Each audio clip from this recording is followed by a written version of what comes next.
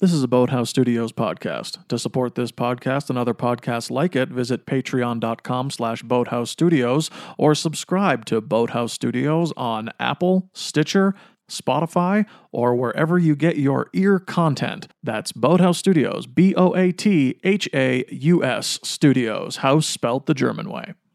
I'm not Seymour. My name is Armin. This is Armin's apartment, Armin's liquor, Armin's copy of Swank, Armin's frozen peas. Can I see your copy of Swank, Armin? Yes, you can. This is Armin's life, and maybe it's not perfect, but at least I'm back where I belong. I was born a no good Nick, and I'll die a no good Nick. Welcome to Two Bad Neighbors.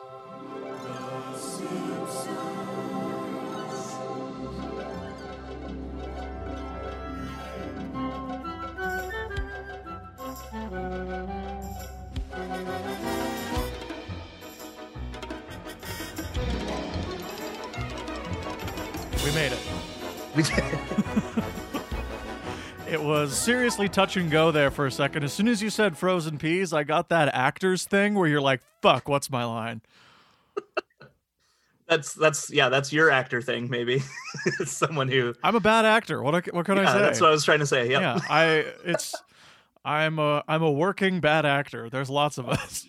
That's right. Welcome to Two Bad Neighbors. My name is Alan. And I'm Greg. And we are here on the digital frontier. On the digital frontier. That's a good. I like that way of putting it. Yeah. We are, of course, an encyclopedic compendium of all things Simpsons, seasons 1 through 10, and we're almost done. We are. We talk about it a lot lately. Not that we're like really, really excited to be finished with our with our little show that we have. Been doing for 5 years. It's just a neat time to take stock of all the things that we have seen and done. In this case, right. All of the Simpsons that we have seen and done. We're talking about one of the most controversial episodes of The Simpsons ever today. Yeah, I would say so. And that's mostly because it's still well within what a lot of people consider the golden age. Some people say it's the end of the golden age, like our friend of the pod, Chris Turner. Mm-hmm. And some people say it's just an indication of the beginning of the decline, as it were. I'm kind of in the latter camp. I kind of think it's the beginning of the decline, not the official end, but pretty close. We know my thoughts on season 9 in general is that it's mostly bad. But there's some good episodes in there, so I don't want to write off season 9 entirely. On Wikipedia, just to give us a place to start from, the Wikipedia page for this has the snapshot of him pointing at the real Seymour Skinner, and it says right below that frame that many cite it as the point where the series jumped the shark. Yep. Down to the moment. Down to the freeze frame. When he points. Yeah. That man's the real Seymour Skinner. And we all know which point I'm talking about because it's the point when the show jumps the shark. But I think there are many, many post-shark jumping moments in the season that are still really great Golden Age material. Sure. And this is where you and I fundamentally differ. I know. And it's going to be fun to talk about. Before we dive into the episode, we have a new guest joining us today. Holy shit. Just in time for the jumping of the shark. And his name is Scoot. Scoot, welcome to the show. Hello, how's it going? Good. Now you are, you're Calgarian, right? You're based in Calgary as well? I live in Toronto. Okay. I'm from Calgary originally, but I live in Toronto now. Gotcha. Cool. Mm-hmm. Great. And you're a comedian. Tell us about yourself. I do stand up here in Toronto, do various comedy things, writings, things of that nature. Been enjoying the quarantine where there's not any shows going on, so I can just focus on watching Simpsons episodes. Where did you start? Where did you start during quarantine? What season of The Simpsons did you start with? I bounce around, honestly. Like I because I've seen them all, like of that kind of golden age, if you will. I've seen all of those dozens of times each. So I kind of just pop over here, pop over there, like especially on Disney Plus, right? It makes it all that much easier to just dial up whatever episode I feel like in the moment. So I don't, and because it's not, necessary that you watch them in any sort of sequence, like it's not a serialized show. I don't, it's not like, oh, what season is this? What's the storyline there? You can kind of pick it up wherever, which is part of what makes it so rewatchable, is that you could drop in on like any episode and it's basically fine, So with that said, this episode is sort of one of those key moments of like, oh, can we come back from this? And but yeah, I tend to focus on like probably like 4, 5, 6, 7, I realize it's like kind of a wide berth there, but those seasons and 8 even is still right in there. So like, if I had to say one season is the best, probably season 6 has like the most high highs without really any stinkers. Like it's all pretty solid. But season 5 is up there too. I don't know. You asked me in an hour, I'll tell you a different thing. It's just... Yeah, that's fair. We're kind of the same. Yeah. And this leads nicely into our segment, What's Your Story, which is where we want to learn about your story related to The Simpsons. So like, sure. Growing up, what was your relationship with it? Did your parents let you watch it? Because we have a lot of people whose parents didn't, that kind of thing. And just what's your relationship? When did you stop watching? Do you have a favorite episode? That kind of stuff? Sure. I mean, I started watching it as a kid, like, I born in 86. So whatever, like I was 3 when it came on. And I can distinctly remember like my older brother and my dad watching it and kind of being like, oh, like this is something different. It's like for grownups. And I think it was Bart the General was the first episode I can like kind of remember seeing. And I don't know, like at some point, just like, I think most kids our age, assuming we're roughly the same age, like those CBC syndication 5 p.m.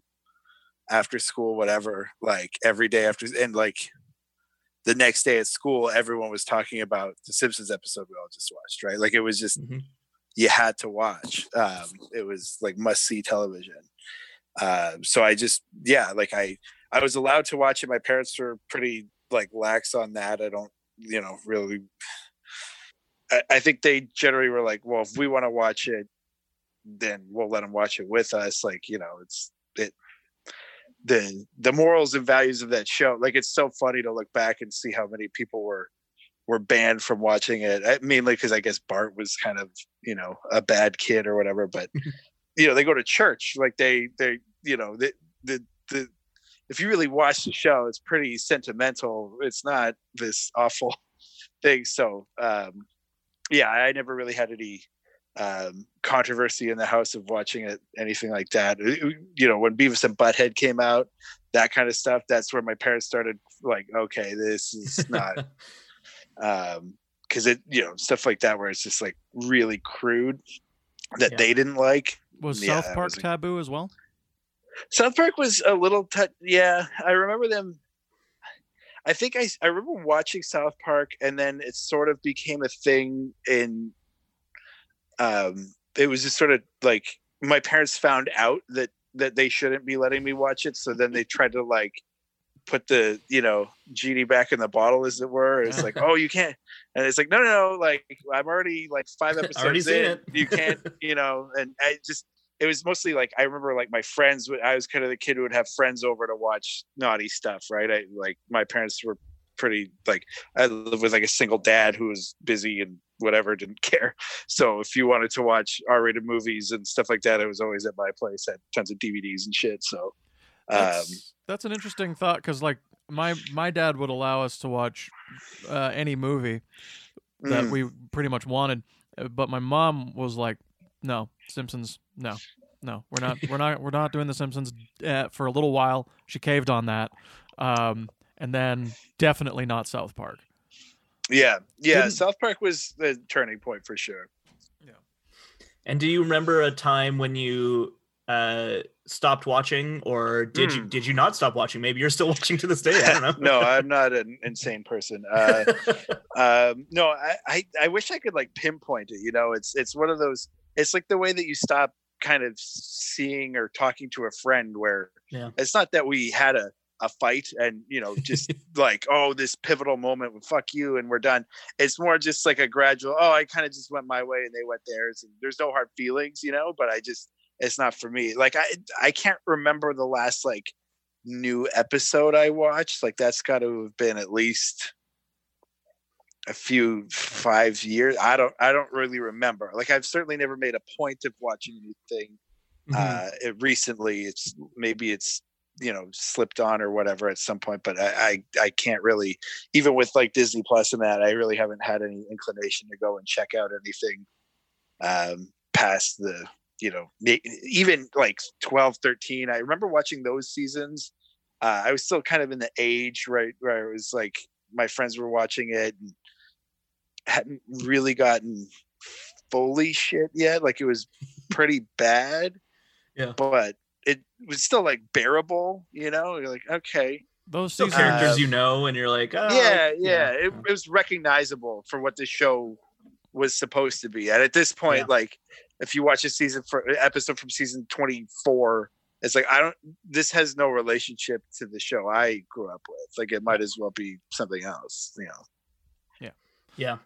And I mean, for me, and I've mentioned this on the show before, but like the Tamako episode is like the point I can pinpoint as like when I stopped liking the show. I didn't stop watching.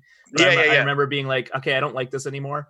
I'm going to see if it can turn around, but then it definitely didn't, so. There was a good while there of like especially because you got to remember this is like late 90s, early aughts, whatever, and like there isn't a million shows to watch. You know, you don't have the library of stuff that you do now. So like for, you know, if you're like 13, 14, it's like, well, what else am I going to fucking so so, you know, you kind of hung in there for a while for sure, waiting for the ship to turn.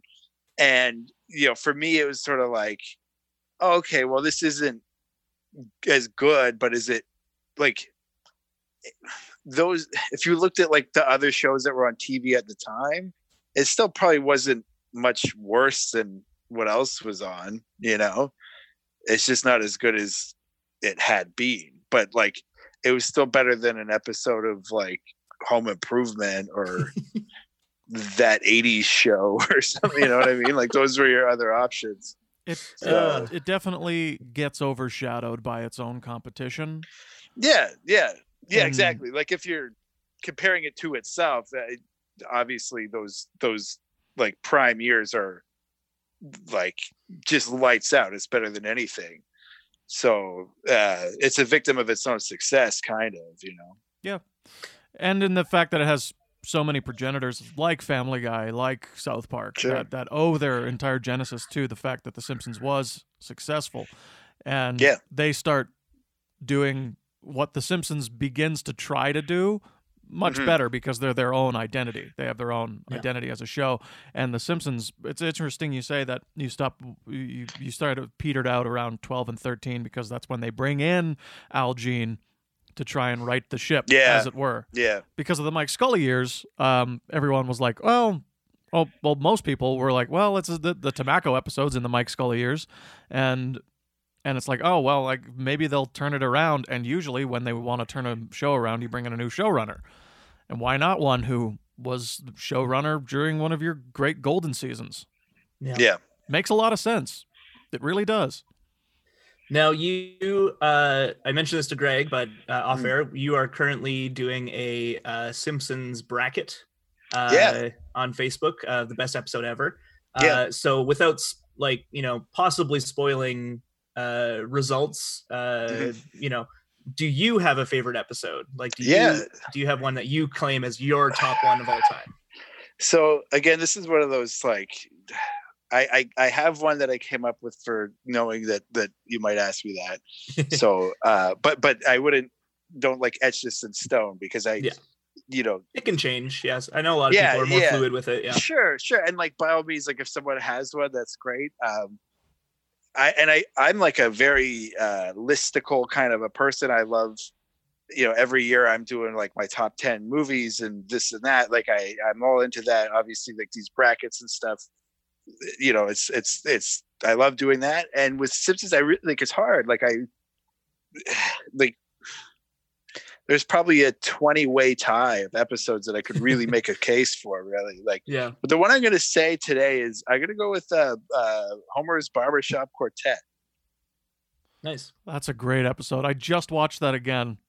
Yeah. Just because, Disney Plus, play Russian roulette with with The Simpsons. It's Disney so... Plush and roulette. Yeah. That's the new game. Yeah. Yeah. Yeah. Yeah. That's gotta be, there's gotta be a generator out there somewhere, right? Like random, probably. like a generator that's like random Simpsons episode, bing, shows it up, and then you play it on Disney Plus. If it doesn't exist, do it, internet. Start programming it. Do it now. I'm sure it doesn't take very long. Gotta mint that idea.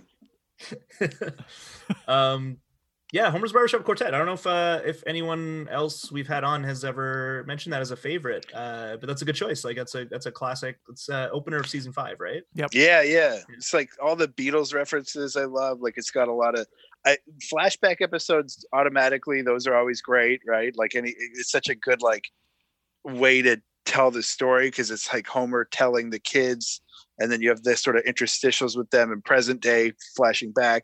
It's also like because of the nature of animation, like they can't make super like topical references usually because it takes so long to produce that. But when they do a flashback, they can make a lot of references to the time that the episode was set in. So there's like all these gags about like mid 80s culture and stuff that's like, it's really funny. They reference Joe Piscopo. They reference Dexy's him Midnight in Runners. Yeah. You haven't heard the last of them. Exactly. Yes. Classic. I just pictured the shot of Marge walking away from the car. Oh, God. And Homer like, well, your mom's going to get exactly. And that's it's just so sort of funny. like this beast plot that's kind of happening around the story about the band.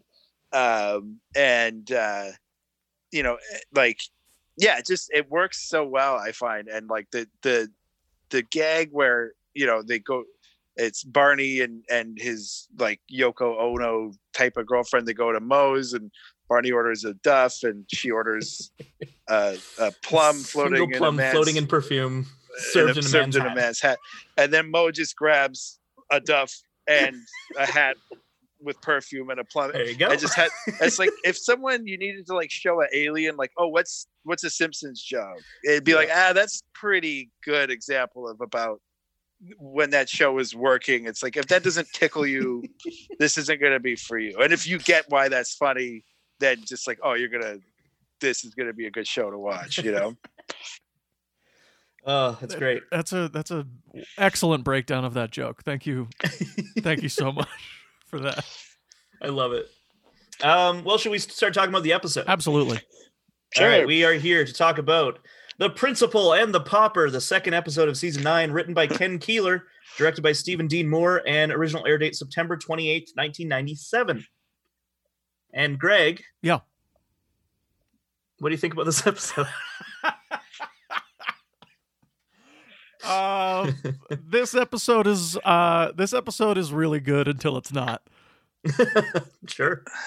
I think it has. I think the first act is actually really, really great. I really enjoy it. I love seeing Skinner being so proud of himself and so pleased with himself with how well his school is looking, and the rod up that man's butt must have a rod up its butt.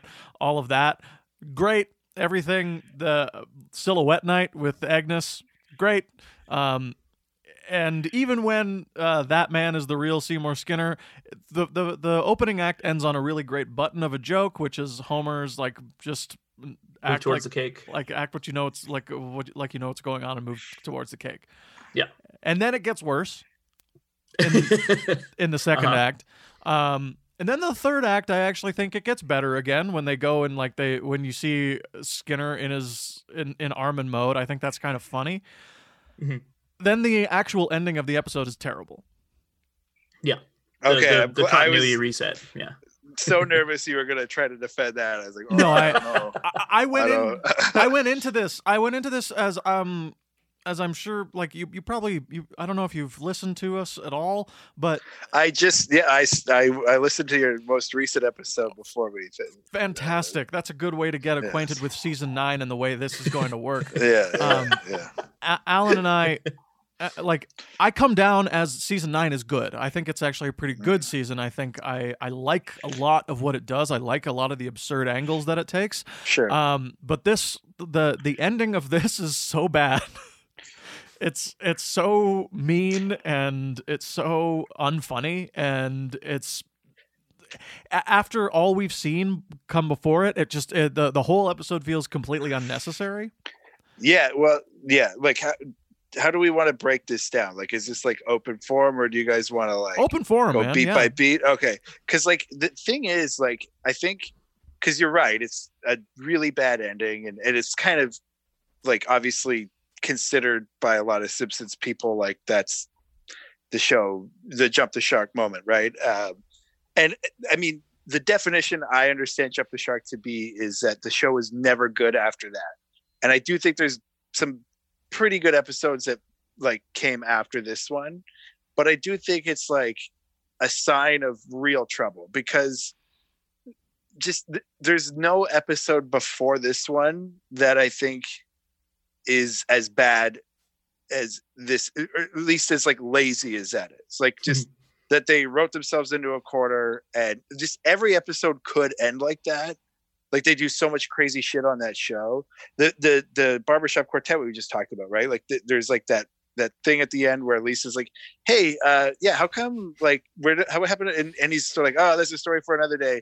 And then they do the thing on. How come we haven't heard of this before? Yeah, and it's like they draw attention to it, but they don't just immediately like undo everything.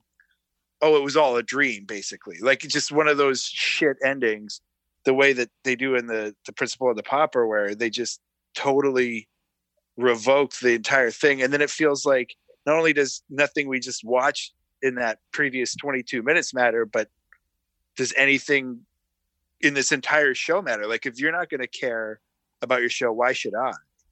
Like, yeah, I think it's insulting how bad that ending is. It is. Yeah, I think that the key thing that I kind of took from this viewing was that I can tell they were trying to do that, obviously that continuity reset thing that they do in a lot of episodes, right? And that's the thing. Again, like you said, in Barbershop Quartet, there's other ones where, like Homer Loves Flanders, where it's like, things are reset, and we get that that's like the TV conceit. We understand that's how TV works, and we're okay with having meta commentary poking fun at it.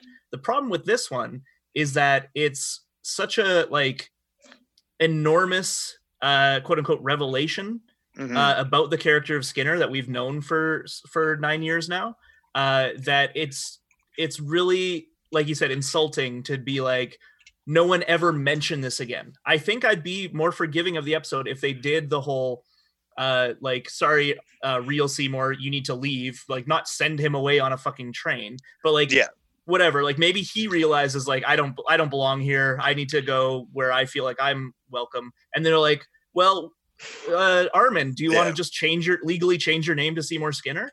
And he's like, okay, and then they do, but they don't do like, we'll never talk of this again. You know what I mean? Like, it's okay to reset in that sense, but by specifically saying, let's never speak of this again by penalty of torture, which is a funny line. It's annoying. It's just like, I get an icky feeling at the end of the episode, rather than like oh, that's funny, that's how TV works feeling. I just feel like they could have written so many episodes that way. They could have done that thing, and they always would. There was like an integrity of like, no, we're not doing that. We're not that shitty. We're not that lazy.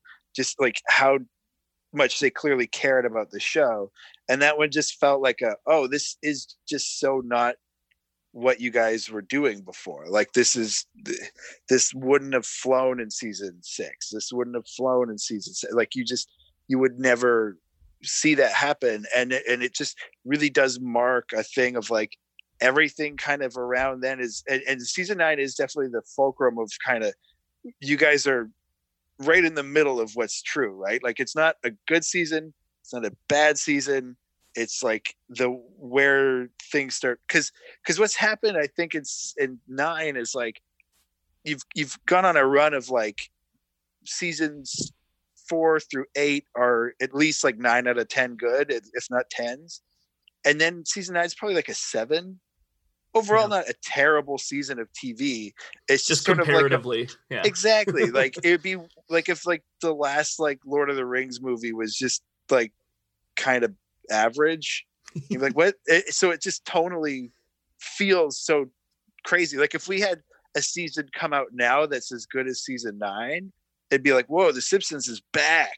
Yeah. Whoa. But because it came on the heels of that insane run, you know, where they're basically just firing like 100-mile fastballs every, like the rare miss in those years and years of the show, probably like 100, almost 100 consecutive good episodes. And then now it's like, oh, like 1 in every 3 is kind of weak, and some of the good ones aren't that good. And like, there's nothing in season 9 that I think you could argue is like your best episode ever, right? Like if someone's favorite episode was season 9, that's a little suspect. Yeah. Yeah. Especially Greg, for me. no? Is your favorite episode season 9? If it is my favorite episode in season 9? Yeah. No. No. So that's like, like, no. do you have one in, like, would you say that, do you have an episode from season 9 that's in your top 10 even? Maybe. Yeah, there might be. There actually might be. And if it's anything, it would be the City of New York versus Homer Simpson. I love that episode. Yeah, I mean, I listened to your guys' episode on that. It's like, that one's not bad. Like, but I mean, it's not. I think Alan, you know, was able to point out some flaws in it, and it's just it was a feeling more than anything. Like, that's kind of what I was getting at with that I know what you guys were saying about how like it was supposed to be the end of season 8 and all that stuff. So it is weird, but it did really, like, it just felt different. And like the 9 onward, it has a different vibe to it. It definitely does. Without a doubt, 9 has a very different vibe that I kind of gel with. It kind of speaks to me on an absurdist level. Sure. There are a few episodes in there that I just the conceit behind them are just things that I really get behind. Some of it, admittedly, is nostalgic bent because I probably saw season 9 a lot on syndication. And I remember like kind of around that time was like when I would see them, like when they were brand new coming out, like I would actually see them on their first airing, like probably season 8, I think, is when I started like religiously watching it, like Sunday night, whatever. It was like appointment television. Yeah. And then, so like, like those 9 is good. Like, it's not bad. Like if you had to sit down and watch most of them, I think you'd have a decent time. But it is definitely like the first sign of trouble, right? Where it's like, this one's a huge sign of trouble. This episode. This episode's wild, and like exactly the fact that it's episode 2, and it's Oakley and Weinstein. Yeah, and it's kind of wild how bad this episode is. If this was like the last episode of the season, or like the season premiere of 10, you could probably just go like, oh, let's take this Principal of the Pauper onward and just throw it all away, right? Yeah. Like like there's those few nuggets in 9 that are peppered in there that kind of like, okay, these are all right. It's this episode's positioning in 9 that throws me completely. It is. It's weird because like, you know, you're gonna like, what's the next episode after this? The next episode, I got it right here. It is Lisa Sachs. Yeah. That's a great episode. Great one. Yeah, that's a really good. That's like another good flashback one. Like all the stuff I was saying about Barbershop. Like good. Like that's a really that's like an A- episode, at least a B+, right? Well, and it's weird too because a lot of, maybe not a lot, but I think the past couple seasons started with the Halloween episode. Yeah. And then this one, you've got 3 episodes before the Treehouse. Yeah. And then right after that is the Cartridge Family, which is maybe my least favorite episode. Really? That one might be my favorite Act 1 of the season. Sure. I think it's so funny, but it's such a horrible Badger plot. Well, I don't But want to think step it's on so future funny. episodes because Yeah. I know you guys are going to have to talk about that. But Yeah. I just kind of we're just kind of trying to unpack this season 9 thing here, and Yeah. it is baffling that this is episode 2 of an overall not terrible season, but this is just such like a weird zag like for the show to and I don't know, it really. Again, the episode itself, like we're really just talking about like this like headier kind of thing with it, but it's like the episode itself has like a couple of laughs. Like it's not terrible. Like No, if you just kind of like rating the comedy of it and stuff, it's funny. I think Martin Sheen's performance is great. I think he's actually doing a voice, which is really really fun. I like I like how he plays the real Sergeant Seymour Skinner as we get to know a little bit, just not much, but a little bit about him. Yeah. I think Agnes is great. Yeah. Actually, that's definitely. I watched it last night, and that was definitely the takeaway. It's like, oh, Agnes is actually pretty cool in this. Like, I like the way she sort of has, she's a very like tertiary character.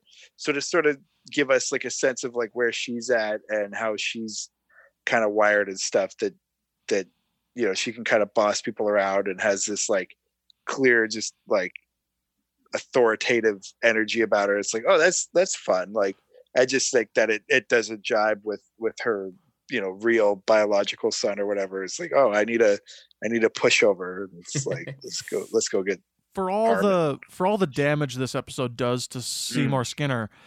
I think Agnes actually gets some really needed and really heartwarming characterizations in a few of the scenes. Specifically when she says, "You must be him. You look different somehow," and then she's like, "Third door on the left." Like it's, I think that's she's making the choice. She's making the choice. I think that's nice. And then she also has a dagger through my heart, which is very funny. And then she's like, I know what I want. I want this man. I think her monologue about how Armin, has been her son longer than Seymour has. Yeah. Is very nice. And why I think it's super weird. It's super weird, but at the same time, it's a nice moment between a mother and a son that I think actually points out a fundamental flaw of this episode, and it's just the whole. It's the entire idea. The entire idea is a bad idea. Yeah, I think that's the thing is like if you're kind of going like the ending is really shitty, and we agree on that. I don't know that there's a version of if you were pitching this idea of like, oh, we should have, this plot centered around Skinner being an imposter and blah blah blah. I don't know that there's like a way to make that really work. Like maybe here's my thought, because Skinner is my favorite character in the show, which is why this episode is especially egregious for me. No kidding. But my thought is the biggest issue with it is the fact that he has a mother. That makes it like just like I agree with you, Greg, that there's some like nice moments for Agnes in the episode due to this plot. But just when you start thinking about it, it makes it really icky and weird. Yep. That like she's just accepted a new person as her son, and then like once her real son comes back, is just like, get the fuck out of here. Like that makes it weird. If there was no if it was just him living alone, like living a single life, the plot could work better in terms of like, I just took over someone else's life. Look at your Don Draper in Mad Men, right? However, so it was like Mo or something, right? Yeah, sure. just a character that doesn't have character that doesn't really right? have any specific family that we've seen, at least. Yeah. But the other thing is that I don't like the idea that he was a completely different person before coming back. Like I don't mind the idea of taking on like the whole imposter taking on someone else's identity thing, but the fact that he also like became a new kind of person, allegedly. Like, he's like, oh, I used to be like a street tough and I used to be a no good Nick and that kind of thing. And we don't really see that. So I don't know if that's just him putting on airs. And there's some argument to be made about that he was always a wiener. But I like it better if he was just a wiener in the army and then decided to come back and he was still a wiener, but he just took on a new name. And then the real guy comes back. That could be an interesting plot. But the fact that they essentially railroad Skinner's character by doing this is just so baffling and so annoying to me, because Oakley and Weinstein also did Sweet Seymour Skinner's Badass Song, which is one of my favorite episodes of season 5, where they actually dive into like Seymour as a character.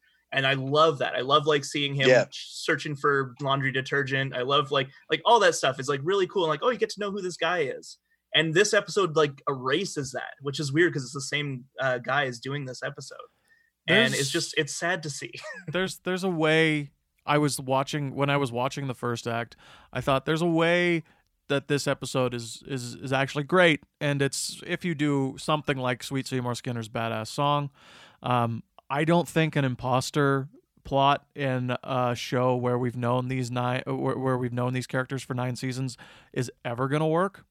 I think it's always gonna feel like you've been betrayed for 9 years. So what I wanted to see was more of the 20 years of Seymour Skinner. Like the celebration of Seymour Skinner, I thought was a really good way to see who he was. And maybe he was a no good Nick as a youth, right?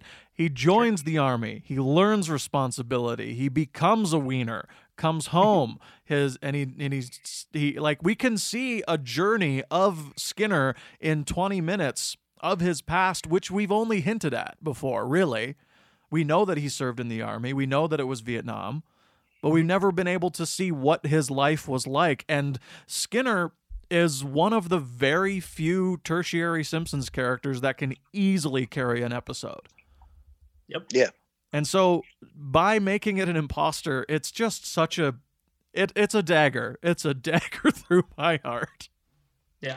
But again, like for me, it's less about the like, I guess I'm saying if it was an imposter story, just taking on a new name makes sense to me as a plot, right? He doesn't change his character at all. He just is like, because that's, I mean, spoilers for Mad Men, but that's like the idea with Don Draper, right? Is that he just didn't like who Dick Whitman was. So when he sees that he has his, that's his real name. What? I told you, spoilers for Mad Men. You should plug yours.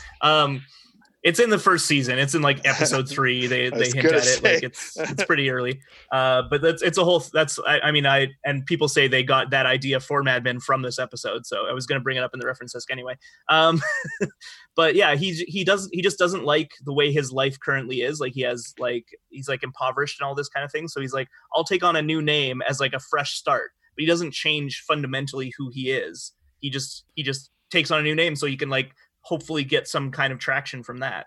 And so I can understand that being a plot thing for Seymour, even though Seymour Skinner is just such a perfect name for him.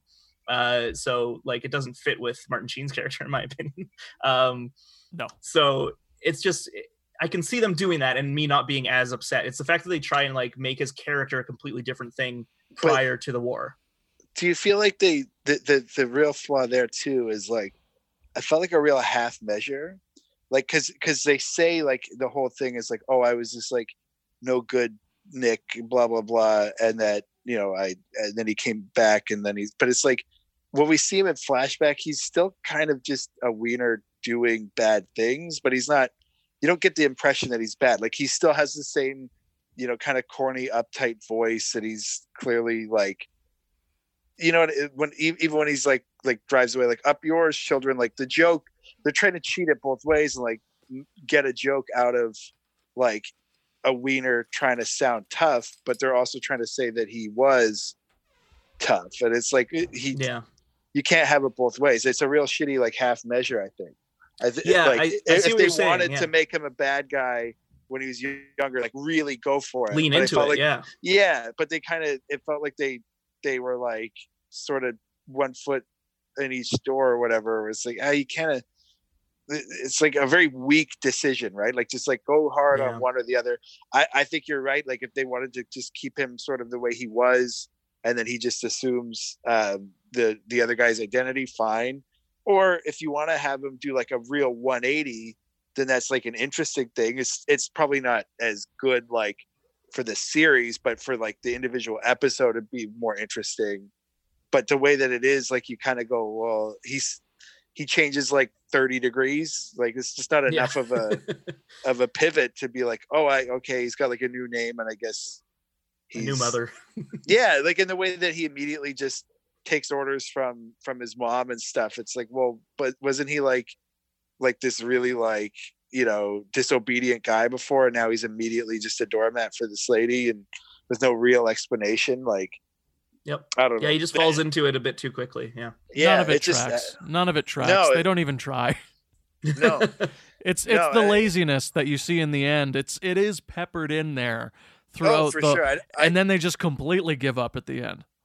It's not like 20 minutes of a perfect show and then one bad minute. Like there's it's overall, I think, a pretty weak episode. Yep. Like, again, there's a couple of jokes that work okay. There's a couple of sight gags and stuff, but like even if it ended stronger, I don't think it would be one that you would consider a good episode. It wouldn't be like the jump the shark one or whatever. It wouldn't be like, you know, a vitriol kind of thing, but I don't think there's anything in there that's particularly like stands out as like a strong moment. I don't know about you guys, but there wasn't like the bit in the Quickie Mart where like he doesn't know who Flanders is. Like, oh, that's kind of funny. Like, funny, yeah. There's sort of like commenting on Ned like, Flanders? why like that's not a character that interacts with this character. Like, oh, it's. Yeah, I like that moment a lot, actually, where it's just like, it's like Ned Flanders. He's like, who's Ned Flanders? And you're like, that makes sense. Why the hell would Skinner know who Ned is? Yeah, like the bit in the car with Grandpa, like trying to hit on Agnes or whatever, and then he falls. That's funny, but like it's not like driven by the story or the plot at all. It's just you could have that moment in any episode. It would, you know, it doesn't really need to exist here. There's a moment that I do like. There's a moment that I do like, and it can only really happen in this episode. It's when he goes to see Edna on his way out of town. That whole thing, that whole scene, I like it a lot because she's like, I don't care who you are, and he says, that's the kind of thing that makes me want to marry you. Instead, I'm leaving town forever. I think I think it's funny. I think she's very heartbroken and sweet. I think Edna is great in this episode as well. I would have liked to see more of her. Me too. Her actually, yeah. I kind of bump on that because like I get what you're saying, but it's like when he goes to see her and the whole like, oh, I want to marry you, but I'm leaving. It's like that doesn't feel like the kind of conversation that those two would have. Like that didn't feel natural to me. Of like, she doesn't strike me as the like put a ring on it kind of a girl, and he doesn't strike me as the afraid to commit kind of a guy. Like it seemed like a weird. That's you know true. What I mean? I see what you're saying. It's like a weird. trope. It's a weird switch between them because I mean Seymour has been traditionally very quick to want to marry people. Patty specifically back in season 3.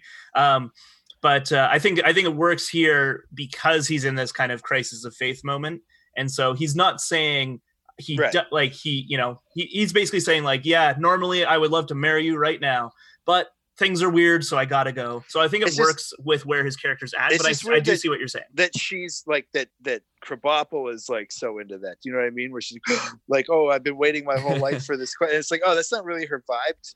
I don't know. Like it's it's not bad or anything. I'm not trying to like say it's awful, but it just again, all of this feels like unfamiliar to the characters. Like everyone's sort of acting a little off. Everything's wrong. Everything is definitely wrong. Yeah, it's a bit of like, well, this would be like a Halloween episode. Like you should do this in like a 7-minute segment, and it's not canonical, and it's sort of like, well, what if he was an imposter, and then you bail out like that. Honestly, you probably have a better like 7 minutes if you didn't stretch it out. Yeah. So on that note, actually, the writers and Oakley and Weinstein all have defended the episode, and they've actually said that the episode was kind of like intended to be kind of a non-canonical episode, which they don't lean into, obviously, and like no one thinks that, so like they've made a mistake there. But I also want to read what Ken Keeler, the writer, said about the episode. This episode is about a community of people who like things just the way they are. Skinner's not really close to these people, you know, he's a minor character, but they get upset when someone comes in and says, this is not really the way things are, and they run the messenger out of town on the rail. When the episode aired, lo and behold, a community of people who like things just the way they are got mad. It never seems to have occurred to anyone that this episode is about the people who hate it. And I think that's a really funny, like almost retcon of the episode intentions. And I mean, it's entirely, I don't want to like deride Ken Keeler. I don't know him, obviously. And maybe he's being completely sincere and honest, and that was his intention. I will just say, if that was your intention, it missed the mark, you know, like, because it didn't feel like, oh, I hate that they're doing this to this episode, and that's I'm the one that they're making fun of. Like, that's not how it felt at all, and it still doesn't feel to this day.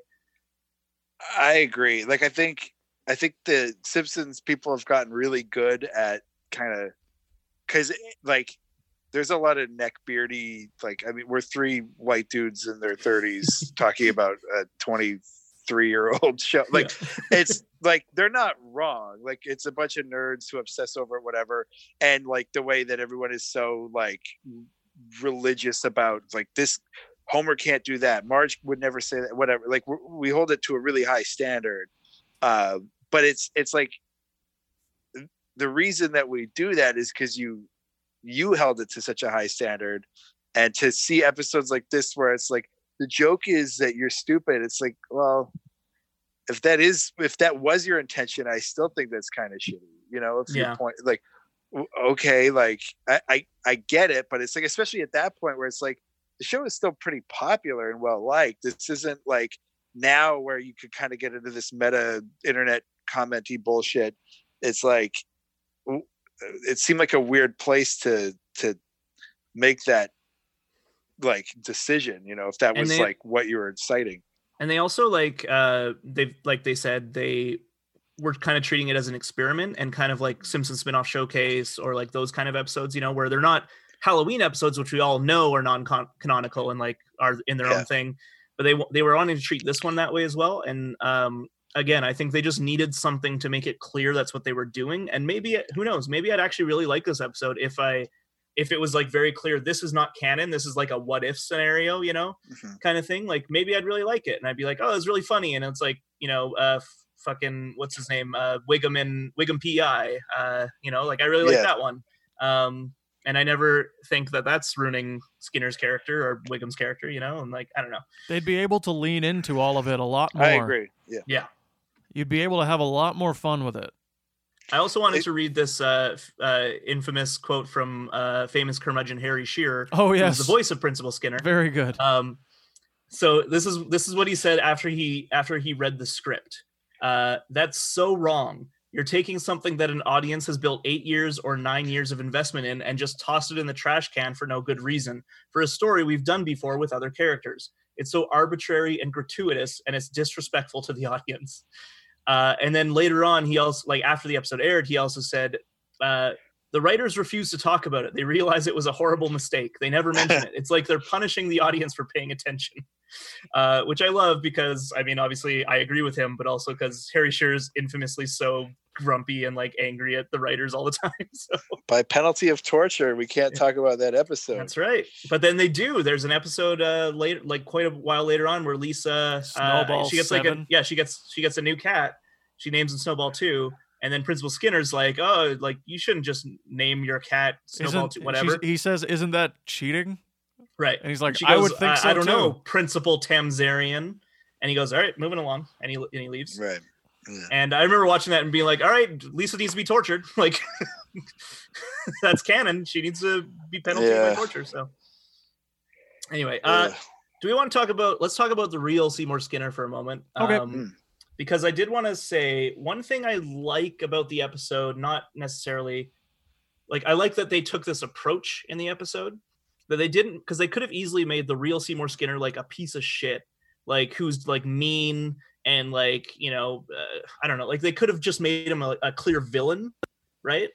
And what I like is that their approach was more, he's just kind of kind of a dud. Like, he's just kind of boring. Like, he's not anything interesting. He's just like, yeah, whatever. We don't like you just because we're not used to you. And I like that approach. I do appreciate that they didn't just make him a straight up villain, because then it'd be all too easy to just be like, get him out of here and put him on a train. Of course, on the flip side, that would make that ending feel less mean and cruel. Yep. But yeah, I do like that they just made him kind of off. For them, for what their purpose with the episode was, I think that worked better than making him an asshole. It's difficult for me to like, I've been praising as much as I can about this episode because I do like coming out of season 9 positively. Also, this isn't an episode that I'll skip on another season 9 watch. I'll watch it again. I think it's fascinating. There's some moments in this episode that I think are very funny, and so that's often what will drive me to watch an episode. Yeah, and honestly, I think some of the good things, some of the best things about this episode is in the fact that they didn't do the easy way out and make him a villain. They allow him to have a few funny moments, but he's mostly just a dud. Yeah. I love your description of that. Yeah, he like it, and it's completely clear with the way he says, like, it's kind of a funny story. And then he proceeds to tell about his long internment in a slave labor camp. Yeah. It's like, that wasn't funny at all. I guess he had to be there. Like, that's yeah. It's a great little writing moment that sums up his personality to a T. Yeah. And at least asking me out? Yeah, that's very good. At least the show is still efficient in their storytelling. Yeah. At this point. In a way that this episode doesn't have a Badger plot. It's pretty tight. It doesn't have it's just the story sucks. Yeah. Well, like it's weird, and like again, like it's so flawed from its inception that it's hard to even really, like, because I think I'm kind of critical of the way, like, if they wanted to make him, as you're saying, like a dud, and he's just kind of milquetoast and they don't like him, that's fine. It was just kind of, because it's such like a big story to tell and there's like a lot of parts to it, it all goes fairly quickly through it. And then it's just sort of like rewatching it, it's like, oh, I remember him being like as this awful principal, or like, and it's like, oh, they don't really, like, there's like one scene with him sort of brushing off Agnes, and there's one scene of him just being like kind of a hard ass, but not even really that. I just think it would have been more interesting if he was a more different type of guy than the Skinner we know. That's true. Like, because why do they love the other guy so much? Because they even have that scene at the grocery store where they're like, oh, like he's a weenie, but not our weenie, and it's like, okay, like, I don't know. It just seemed like, I mean, again, I think this comes back to what the writers said they were intending, which again, I think is the major misstep, right? Is that they were leaning into the idea of people just don't like change. So that's why I think they felt they needed to make him similar enough to our Skinner, to be like, it's not that we like certain things about him. It's that we like the one that we know, and so like that's their approach. And again, like, I don't think that was the right approach, but that's why he's like that. Well, the thing that I think maybe it's not an attack on the writer or the writers or anything like that. Like like, cause I looked at that guy's IMDb, and like, he's written some good episodes of The Simpsons. So it's not, I get that it's like a staff room and everything. So it's not going to be like one guy, like, I'm going to fuck up the show forever. But it is like, it's kind of just like the thing that didn't, the changing of Seymour Skinner to Armin Tanzarian and that whole, like, that's not the thing that changed in that episode is the lazy ending. It's like, that's what's different from everything before. Like, you guys never did that before. I don't like how many crazy things we watched in that show leading up to that, even in like canonical episodes where it's like Burns is getting shot and Maggie did it. Like there's really stupid, wild out there things, but they never just took that like ripcord strategy to get out of a you've written yourself into a corner and now you're just gonna totally bail on your own premise. Like it, and that's I think where for me anyways, and I assume most of the people who feel like this is like a really like pivotal moment in the show turning kind of bad is just like, what changed is the people writing the show or the whatever that was okay with them just giving up on its own plot. Like that just didn't seem like a thing they would have done before, no matter what the subject was. It's just the way they handled it in the end that I think really leaves you with a bad taste in your mouth. The stuff leading up to it is,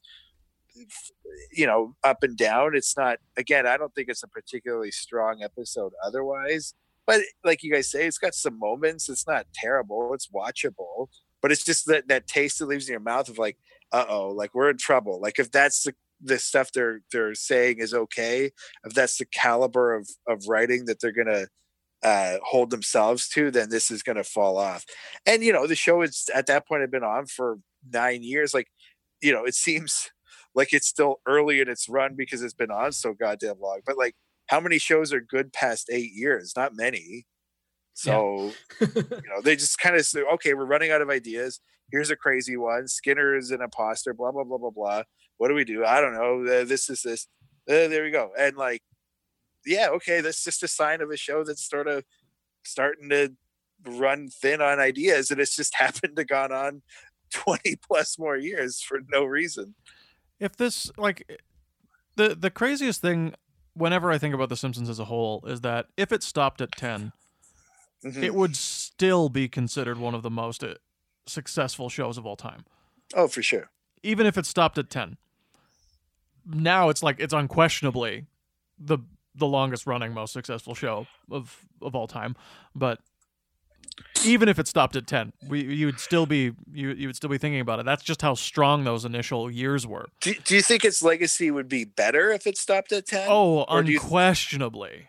Because I think you can make that argument where it's like kind of weird that like I don't know, like if you were pitching it to like a 16-year-old kid to watch now or something, and they're like, oh yeah, I saw that show last week, it sucks. They're like, oh no, like you got to watch this episode from 25 years ago. That's the good stuff. And it'd be like, whoa, that's weird. You know what I mean? Like it's this weird place where it's at. It's an utterly strange thing, and I think we've actually spoken about it before. But if The Simpsons 10th season has like the label the 10th and final season on it, Sure. then I think the show is like unquestionably not just one of the most successful shows of all time, but one of the greatest shows of all time, hands down. Asterisk. I think too, like if they were going into season 10 knowing it was their final season, the episodes would be vastly different. And so maybe for the worse, maybe for the better. I don't know. You know what I mean? But like I feel like they like season 10, you watch that and you're just like, yep, they're just doing more of it. Like, you know, it's not wacky.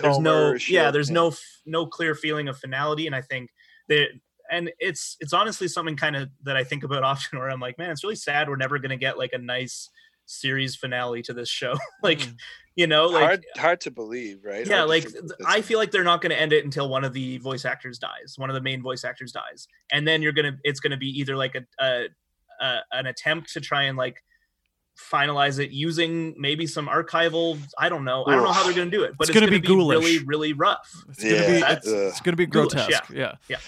Because it's Disney. So that's why I'm like, if they just would, you know, and again, like I'm someone who's a big fan of like nice round numbers, so I'm always like, season 30 sounds like a good season to end. Like, come on, guys, you know. But they're like, nope, we're in 31 now. Here we go. I know. I thought 30 might be it too. I remember being like, oh, that could be it, right? It's a nice round number. That's like very few other shows get to 30 seasons. Come on. I don't know if any have, aside from like you know, like, things like Jeopardy and shit, but I mean,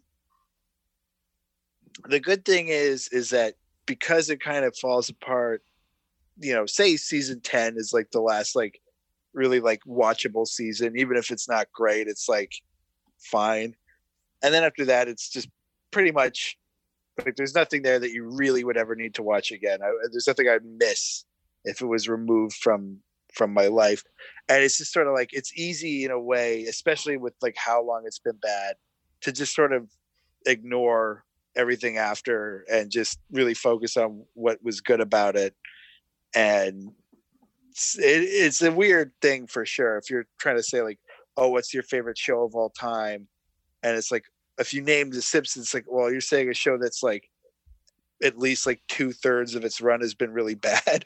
Yeah. It's like, yeah, but the highs were so high, and it's not hard to like parse them out. It's not like, oh, season 14 was terrible, but 17 was good, and then it was it was consistently good for a chunk of time, and then it was consistently bad, you know? Yeah.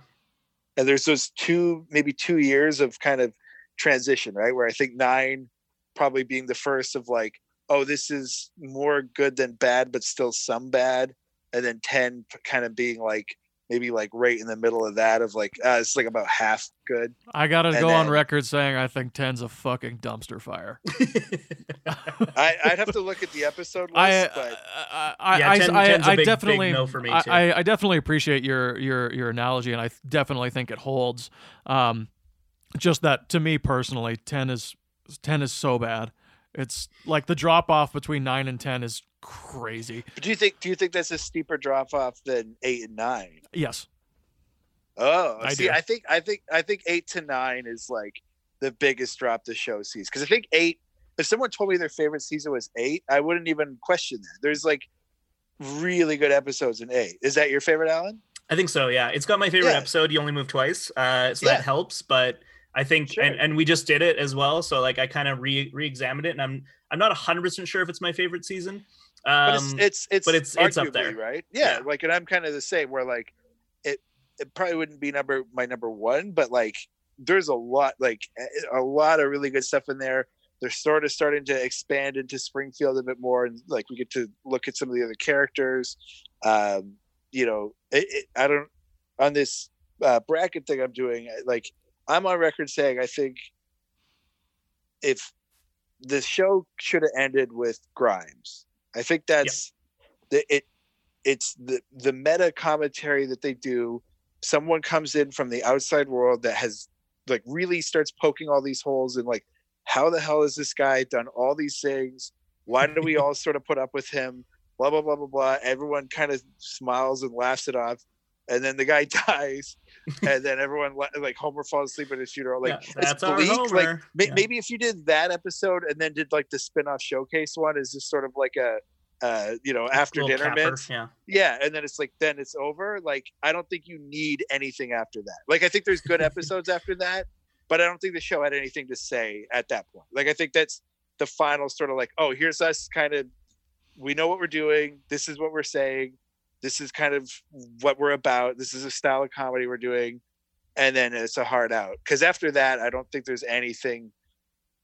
Well, it's funny because like that, Definitely. like right after that, it's Homer's Enemies, Simpsons spinoff showcase, and then the Secret War of Lisa Simpson for some reason is the finale of that season. Really weird season finale. Like, and then we're Homer versus New York, and then we're at this one. Yeah. And you think that there's only like 5 episodes in between these, and just like the like dramatic dip in quality. That's kind of where I think 8 to 9 is the biggest fall off. I think I'd have to rewatch 9 and 10, but like I'm in agreement with you. I mean, Greg obviously, as you know, is a big fan of season 9, so that's why it's harder. He doesn't see it that way. Like he sees it maybe more like, boop. Whereas I see it like, brr. And then like 9 to 10 is more like what he sees as 8 to 9 for me. I see like a end of season 8, and it's a steady diagonal line of season 9, and then a fucking cliff for season 10. I watched season 10, I hate it, and then I actually watched season 11 and I like it more. Interesting. I like season 11 more than I like 10.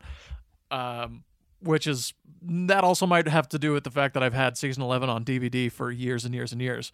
And I watched it during breakups and shit, and it was comforting. I would have to like reinvestigate those a little closer to really comment on it. But like, I feel like the 3 of these, and like 9, 10, 11 like run together for me a bit of like, oh yeah, that's kind of an era in itself to me of like, okay, this is like post 8 glory years, pre like unwatchable. It's the Scully like, years. It's the Scully years. They're weird. Yeah, they're very weird. And again, like there's some good ones in there. I think 11, like I think has some good ones if I remember. Like there's some decent ones in there. And it has some okay ones. Yeah. It's not all bad. No, but I think, yeah, it's just again, it's that thing of like, it's mostly bad. Not all. Yeah, bad. there's nothing in there you need, right? No, but as you said, like something that you said really resonated with me is like, if they didn't exist, would I miss it from my life? Absolutely not. No. I think that's a great way to judge your content.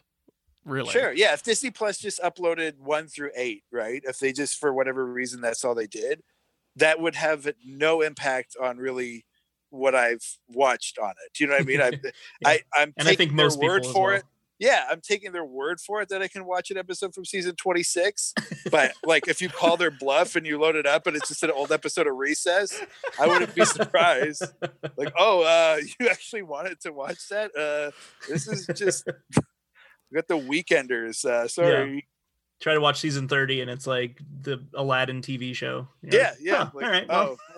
This is actually not bad. And it's got Dan Castellaneta as the genie, That's right. so yeah, close enough.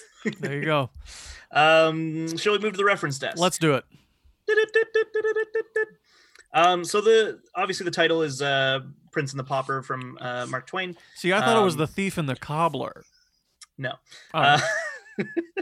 Now the kind of like plot, the main plot, the imposter thing. There's a couple, like there's a real life person named Martin Guerre who returned from he was like a peasant or something, and he took on a new identity in the 1600s, I want to say.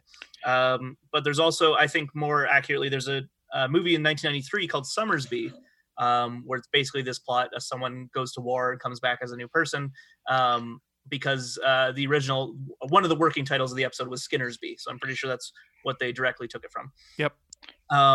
The Skinner song is the Flipper song, which I didn't realize because I never really watched Flipper, but that's why Faster Than Lightning is what they say, because I was always like, what the hell does that mean? That's Flipper, Faster Than Lightning. So stupid. And then Bart's Little Pledge of Allegiance is the Mickey song by Tony Basil, or Basil. I'm not sure how to pronounce her name. Rose by Any Other Name Will Smell as Sweet is from Romeo plus Juliet, the Baz Luhrmann film. Just kidding, it's from Romeo and Juliet, the play. Rebel Without a Cause is kind of how Skinner's look is. Is it from Rebel Without a Cause? What's that? Is it from Rebel Without a Cause? That's it's a bad joke. Moving on. Okay. I'll just write the timestamp down and cut it. Yeah, let's just cut that. Yep. Good. Wait, Greg, did you write this episode of The Simpsons? I didn't want to bring it up. Are you Ken Keeler? No, I'm Ken Keeler's writing assistant. He's Greg Wilson. I took on the name Greg Wilson in That's right. 1998 after this episode came out, and people came after me. Understood. I was 12. And then the war scenes, there's some Apocalypse Now imagery in there. That's all I got. And Martin Sheen is Apocalypse Now imagery. He's from Apocalypse Now, yeah. That's the tie-in. Do we have a favorite joke? Yeah, I'll take it first. I really enjoyed Apu's little joke. Just side with an X and call yourself whatever the hell you want. I thought that was really great, and that leads into the Who's Ned Flanders? Yeah, which is also very funny. Yeah. My favorite is Skinner working for the nudie place. Yowza. Oh, These girls yes. aren't even wearing a smile. That's so depressing. It's very funny. Yeah, that's like great use of like just like Harry Shearer has that like really good like deadpan, just nerd voicing. And again, it's sort of like what they were trying to do in his flashbacks as well. That wasn't working because it's like, if we're supposed to believe that he was genuinely a badass, he wouldn't talk like that. You know what I mean? Mm-hmm. But it worked well in the future where it's like, oh, now he's trying to live like a miscreant, and he's just obviously that's not his world, right?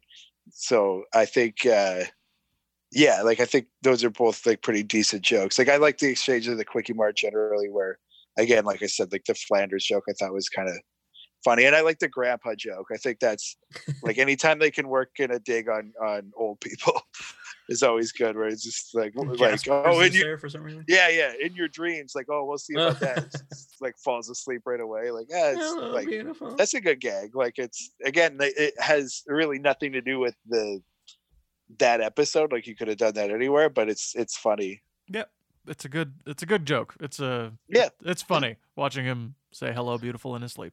And it's like it still feels like a Simpsons style joke. Like that's a kind of comedy they were still kind of turning out around then. Like it's not whatever they're doing now, where it's like, oh, I don't really even I can't recognize those jokes. You know what I mean? Like I still recognize that as like a grandpa joke. Mm-hmm. Mm-hmm. Mm-hmm. Do we have an MVP? An episode MVP?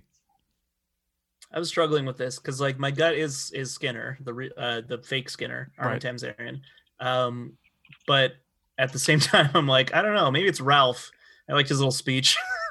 I think we gotta go Agnes. I agree with you completely. Oh yeah, that's a good choice. Yeah, Agnes was mine.